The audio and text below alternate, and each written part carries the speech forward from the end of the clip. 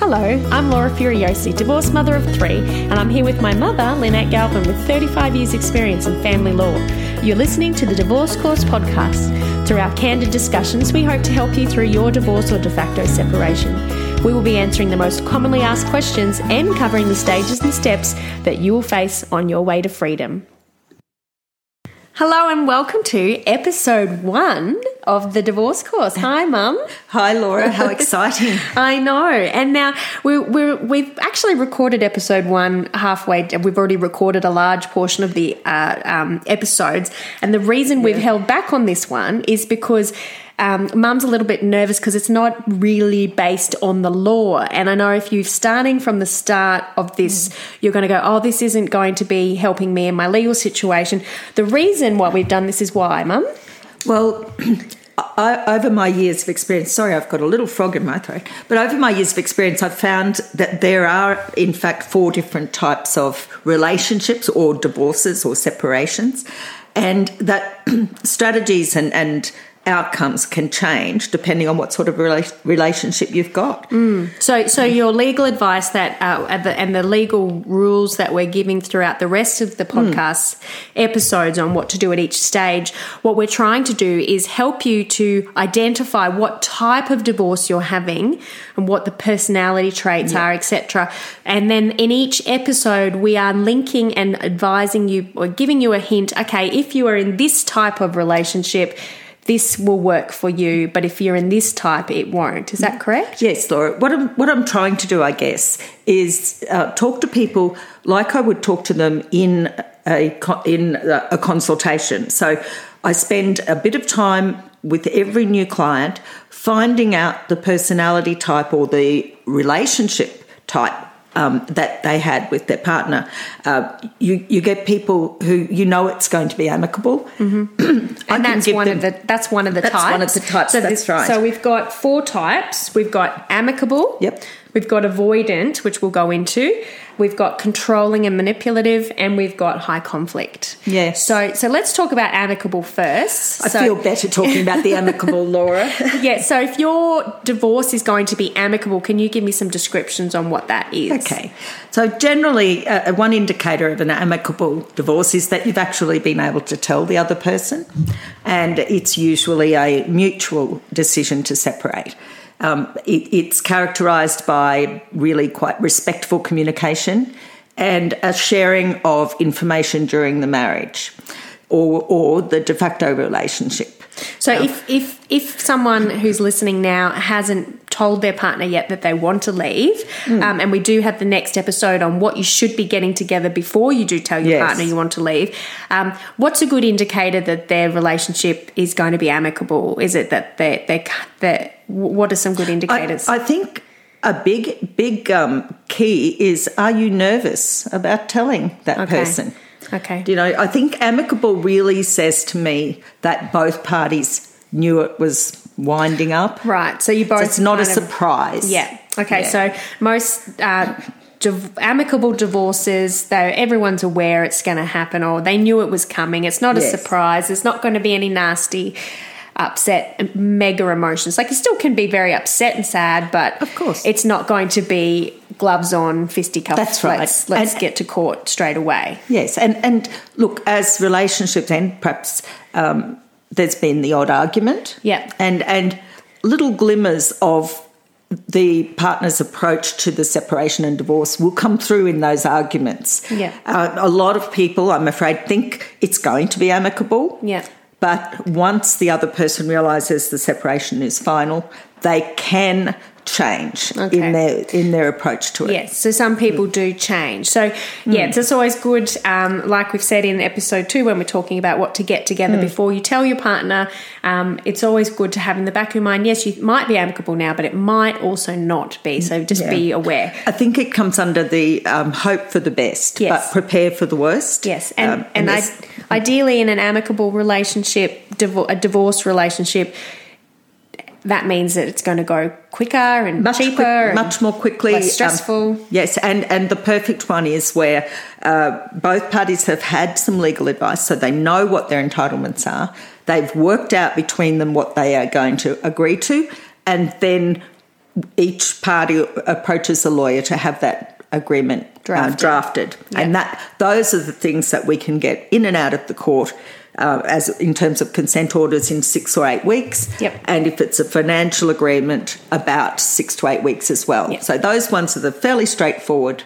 And for those of you who are just freaking out going, consent orders, financial agreements, what's that? We do episodes on those, and we talk about that and how to do that, how to get it yourself, and the ways to get your things created. So don't stress if some of these words freak you out. There are episodes that follow, but it's really important that we help the listeners to understand that there are different approaches based on what your relationship in divorce is going to be like. So number 2 type is the avoidant.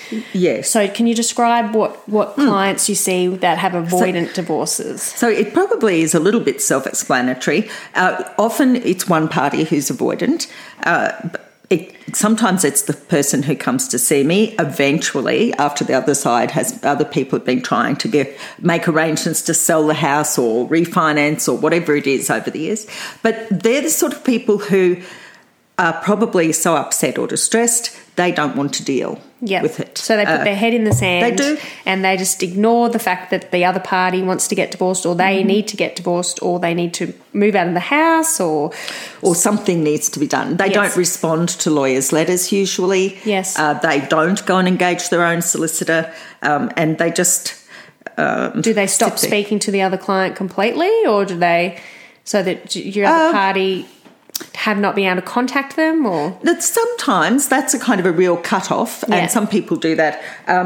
Other times they just continue to communicate as though nothing has happened. Right. And so denial as well. It is really kind of denial. It's awful. It's so sad, but when relationships end, often the avoidant person hasn't been happy either. Yeah. But someone has to be the person who takes the steps, sorts out the money, sorts everything out so each of them can move on in their new lives. So if you do think that you have an avoidant divorce relationship and either you're the avoidant party or the other person is the avoidant party, can you still get your divorce and your settlement and property and everything sorted? Yeah, Can that happen? So I often say that if the other person just stands rock solid with their arms folded and squeezes their eyes shut tight and never comes to court, you can still get a property settlement, arrange for the house to be sold, or sell the house, or transfer property to one party or another.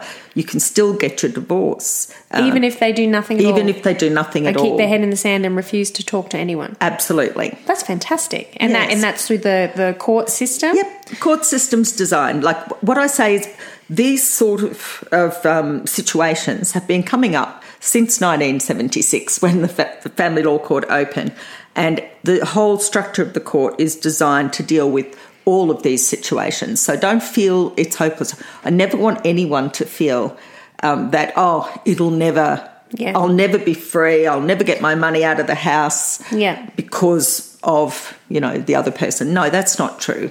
It will happen. It will happen. It might just take a little bit longer than if it was amicable divorce. Yes. Okay, all right. So that's another type, and we'll touch on the other two, and then we'll go back into depth for the others. So another type of divorce that you've come across is the high conflict. Can you give me a description or describe to everyone listening what kind of things should they be expecting or seeing if they've got high conflict in their divorce? It's generally a situation where one of the parties has been disrespected in the relationship. Right. Or as one of my old bosses said to me, some people spoil their partners and let them get away with everything. So as soon as the person who is usually passive stops giving in to keep the peace, everyone knows the situation. It might not be our partners, it might be friends, but where the best thing to do is just be quiet. Yeah. But as soon as you start to speak your truth, then the other side burrs up. Right. So I think people will sometimes surprised if it's high conflict, but more often than not, they know it's going to be hard. And you've mentioned to me before, for my other friends in relationships, it's a good indicator that usually what your relationship is like is going to be times 10, times 1,000 during the divorce process. Yep. So if you are constantly fighting in your relationship it's going to be even more so. It can be. Yeah. It can be. And another indicator is how the other party deals with people in their lives. You know, do they talk to their parents? Yeah. Are they always fighting with their sisters and brothers? Do they cut people off? Yeah. Those sort of people are high conflict. Yeah. And then your separation will be high conflict. What you need in a circumstance like that is to have a lawyer who can keep their cool, not get involved in the silliness, and just firmly and strongly progress your case along that conveyor belt to the day when final orders are made, or by agreement or by the court, and you've got your freedom. Right. And with high conflict, I've had some friends go through divorce, and I've seen where there's this constant texting and messaging and yelling. And so what do you advise to people who are at the moment dealing with that in their divorce or separation beginnings and middles? Well, it's important that you can't control the other person, right? Yeah. So you control your responses. One thing I suggest to people, if they're feeling sort of very beleaguered or bullied, is to only answer the text messages once a week, or the emails once a week. Just don't get into it with them. It's hard if you've got kids, but you could use apps like the Our Children app. There are other apps like that where you can choose to log in once a week or every second day. We used to say, just turn your phone off. That's not feasible. But some people get a new phone and leave the old phone, the number of which your ex-partner's got, and leave it at home and only look at it when you're prepared for it. Yeah. Do you know? It's just a form of control, really. Well, and that takes us into the other type of divorces that you've seen, and that's the controlling and manipulative. Yes. So can you give us a description so that someone's aware if they're in a controlling or manipulative relationship and their divorce is going to also be that kind of thing? What should they be looking out for? The thing to look out for, I think, is your doubts. So a controlling and manipulative partner, they've been with you for some time. They know exactly how you work, and they know exactly what to say to make you perhaps doubt yourself, or, you know, they might be trying to get you to come back, and can be as nice as pie, or they can mention things that are real triggers for you. Sometimes they can be the first people to tell your parents, for instance, or your friends that you're separated, and they put their spin on things so that by the time you get to tell your family or friends, they've already heard the version from the controlling and manipulative person. And they become Team X. They become Team X instead of Team Y. It's very hurtful, but remember, you were probably fooled by the controlling and manipulative person through your relationship. So if you're a person who's been married to that sort of person, or de facto with that sort of person, don't be too hard on your family and friends. I dare say one of the most common comments I get is that my mother or my father, my sister didn't believe me because I never used to tell them. And so the controlling and manipulative person will rely on that. It's hard to see when you're in it, though. Yeah. And it'll be characterised by really nice text messages, wishing to meet up for coffee, seeming inquiring about your well-being, but also having an alarming amount of knowledge about where you've been and who you're talking to, and cutting off access to money. That's a relationship of a controlling and manipulative relationship. Perhaps were you talking describing you down that to as a good boy, bad boy yes. technique that sometimes is used? What's that technique? Right. Well, it's my words, but say you're relying on say a man is relying on his ex-partner to help pay for school fees, for instance, and the ex-partner, as soon as there's anything that they disagree with, says, well, that's it, I'm not paying the, insert payment here, school fees, I'm not helping you pay the rates, I'm not going to do this. And so you find yourself almost being coerced into doing the right thing so that they will keep doing their whatever it is you want them to do.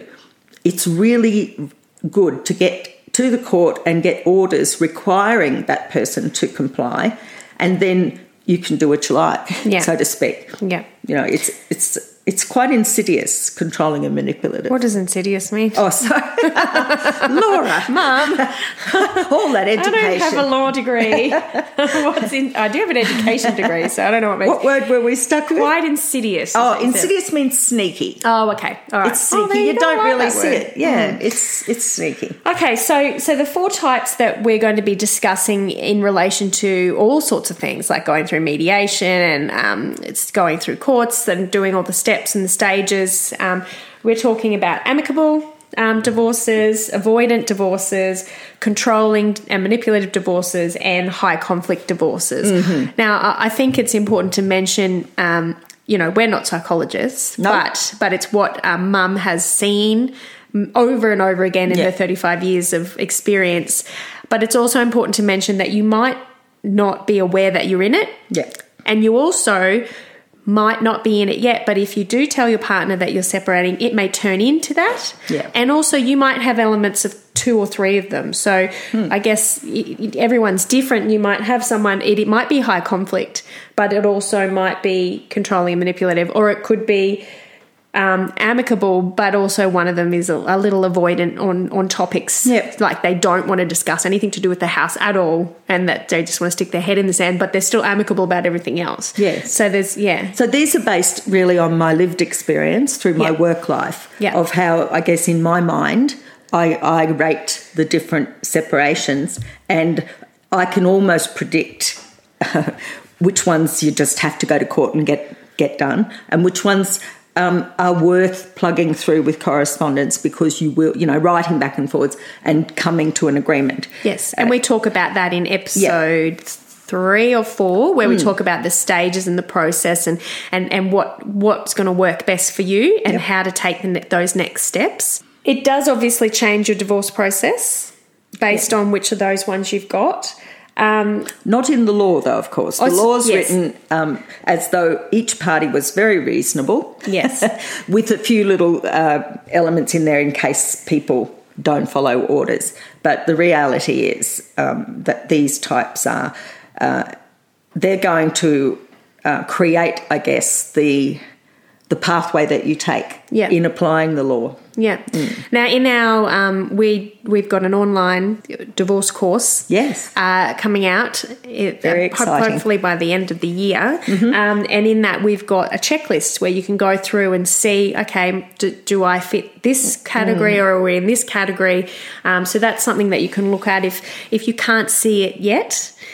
How, for example, with the avoidant people, what are your top 3 tips for them? If you've got a partner who is avoidant and you are frustrated and you're pulling your hair out and they want to talk about everything but sorting everything out and moving on, what are your top 3 tips? Get to a lawyer. I think you need a firm lawyer's letter, and never sort of threaten something like going to court without actually doing it. The number of times, all it takes is just for a single lawyer letter to bring an avoidant sort of person in. It's really happening, I'd better deal with this. Right, so it's a bit of a wake-up call. A bit of a wake-up call. Sometimes, like I said, the letters haven't been opened, the emails aren't getting any cut through. You might then have to start proceedings. And once you've filed that means going to court, file your application in the court. A lawyer can do that usually for... I think the filing fees between $500 and $800, and if you're on a pension or if you've got financial hardship, it can be less. And you put that application in the court, and then the other person just has to respond. Yeah. And if they don't file their documents in the court has a procedure whereby you can ask the court to make an order ex parte. In other words, without that other person there. Oh, so you I can thought that really... meant without a party. That's sad. Ex parte. Everybody wants a party. So basically what you're saying is the court can go, all right, well, if this person's got their head stuck in the sand, then we're going to just go with your orders. And what the court's really saying is, as long as we know the avoidant person has been told Yep. of the date, the time and the place. So you've got the proof they've done Yep, it. They've and we been have told. that affidavit, yep. And that they know what orders you're going to seek if they don't turn up to court, for instance. Yeah. The court then is entitled to say, well, obviously they don't have a problem with your orders. Yeah. And they don't mind if they go through, so we'll make those orders. I have seen some friends, and I've seen it with other people as well, acquaintances, where they've got avoidant ex-partners, and so they just don't do anything for 4 years. They just leave everything the same. Yes. They've got cars in the same name. Yeah. The house is still together, but they're living separate lives. But 4 years down the track, or 5 years down the track, is that a good idea, or do you see people coming to you that 5 years later going, why have I not done this yet? I think I'm never judgmental. I think people take as long as they take to get ready to Right. move on. Yeah. And so, I in my mind, don't tell anyone, but Or just telling just everybody, us. just between everybody. And I never say it to any clients, but I call it the long goodbye. Okay. Yeah. All right. And it's often coming from a place of pain. Yeah. Or it might be becoming because the other side's threatening things if you try to move forward. Yeah. But ultimately, it doesn't make much difference. The only thing is to remember is that any property you get anymore, if you upgrade your car, if you buy a new house, at the time of deciding on property settlement, it's the property you've got on that day, not the property you had when you separated, although you'll get some sort of credit for the contributions. So what's the stop date? So if they've waited 4 or 5 years, can they come back 4 or 5 years later and say, I want half of everything you've got? They can come back 8-9 years later. Really?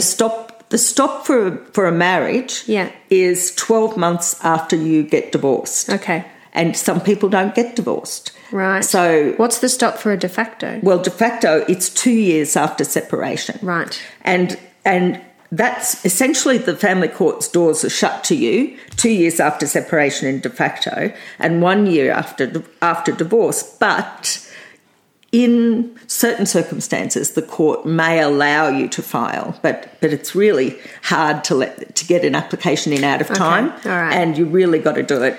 I guess you've got to have a good excuse, a good reason. So if you want to just go, nah, I'm dropping my bundle, I'm not facing this, I don't want to deal with it.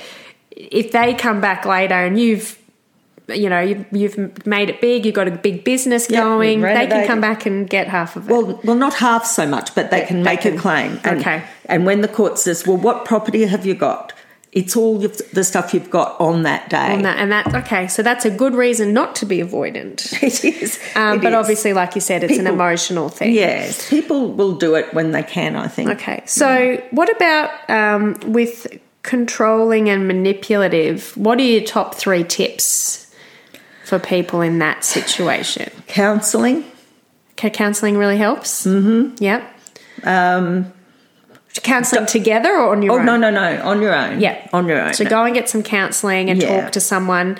Yeah. Can you get free counselling, or you can get you can get a in Australia plan? You can get a healthcare plan to psychologists. 10 free sessions? Yes. I think is it 6? Not sure. 6 and then an additional 4, I believe, with Medicare. So that's a very important aspect of it. Because you need to be aware of the control and manipulation. It's usually psychological, I think that making darn sure you've changed all your email, addresses, passwords, everything, so that you're not leaving yourself open. And that's what we go into next episode. We do go into that, yes. So that's really important. Yes. And it's a safety issue. I think the courts are more and more recognising now. Controlling and manipulative partners can be dangerous. So, and if you feel like you're in danger or you're worried about your safety, you can call straight to the police if it's really urgent and dangerous. There's DV assistance services all over Australia. Yeah. Okay. So just give them a domestic call, violence, and they'll talk to you for free. That's right. They'll give you advice. They'll give you some legal advice, and they'll also point you in the right directions if you need a shelter to go to or somewhere safe. There's a lot of emergency support there available. That's right. Yeah. And when you do move out, and if you have moved out, a lot of people in a controlling and manipulative separation process, are really better to go and live in an apartment or something, or in a townhouse with a locked community gate, just somewhere where you can feel emotionally safe to weather this process. And look, I'm not going to sugarcoat it. That sort of circumstance, controlling and manipulative, is going to be the hardest hardest type of divorce you have, but it will happen. Yeah. Like that Pantene ad. Yeah. It won't happen overnight, but it will happen. So, yes. So there's a way out, and you can be free. Yeah. And a lot of support groups and go and get some support and some counselling to get you through it. And I've seen some friends who didn't realise it until they were out, and then they went, whoa. Yep. So make sure you get that counselling. That's really important. It is. And you may find that your friends fall away if a controlling and manipulative person has got to them first, given them their side of the story. You may have to get a whole new set of friends. In divorce in general, and we have in other episodes talked about the difference between divorce and property settlement, because there's two different things. But is it a shock to people to find sometimes that they do lose friends? It's hurtful for people, and it really matters. Yes. But friends do take sides. Yeah. And some people, I always think, some couples think it's contagious, and so they don't want to be anywhere near when the marriage breaks down. So they head for the hills, and it's it's hard and it's yucky. Yeah, and it's kind of like death. No one really wants to talk about it. That's right. Yeah, death, divorce, and taxes. It's not something that anybody wants to talk about. So you'll find that you become a bit of a pariah, a bit out on your own there for a while, but you'll get through it. And you got to stick to your guns and just get it done. And people aren't doing it to you; they're just doing it for themselves. So if you've got couples who are friends, this is really hard. A couple who were friends with you as a couple, the wife or the female might want to be friends with the female, and the male might see the male's point of view, and it's just easier for that couple to not have anything to do. Yeah, so don't be sort of too hurt by that. Yes. I guess they're really collateral damage. And I have seen other friends experience that, where later on those friends come back and apologise and go, sorry, So, and, you don't have to continue that relationship. But I just thought that was an interesting point to raise, that that's something no one really warns you about. You think you're just losing your partner, but you're actually sometimes also, unfortunately, losing some friends as well. You can be very blindsided by it. I remember one lady years ago, and she started to cry, and she says, that her partner she said, I said to my friend, he's hit me, and so now you won't talk to me? Really hard. That is heart-wrenching. Yeah.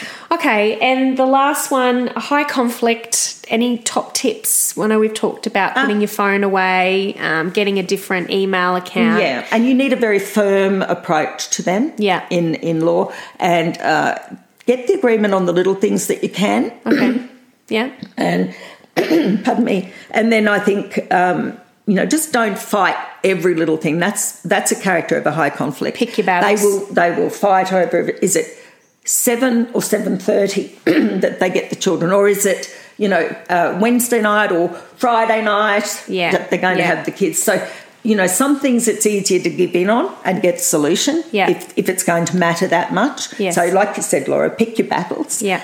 And, Keep yourself civil. And one thing is, everything you write down anywhere can be used against you. It's like the old American, can and will be used against you. God, social media. Yes. So what's the tip with social media? Don't.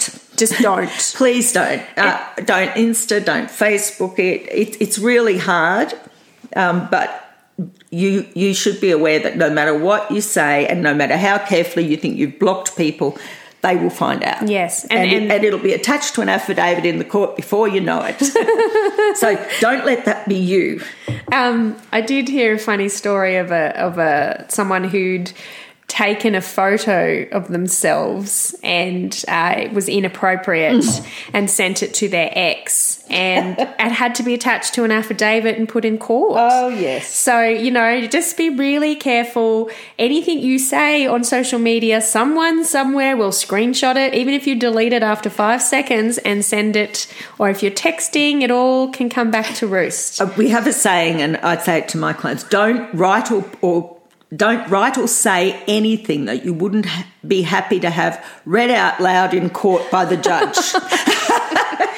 So that's some good advice. I mean, I know this first episode seems a little wishy-washy, and I know you didn't want to do. I know you didn't want to do this one, Mum, but I think for a first episode, I just want people to understand that there are, even though the legal process is the same, there are different ways that it's going to occur. It's the same process, but there's shorter ways, there's easy ways, and then there's going to be, yes, you're in a high conflict, but it's still going to have your outcome. There's still hope.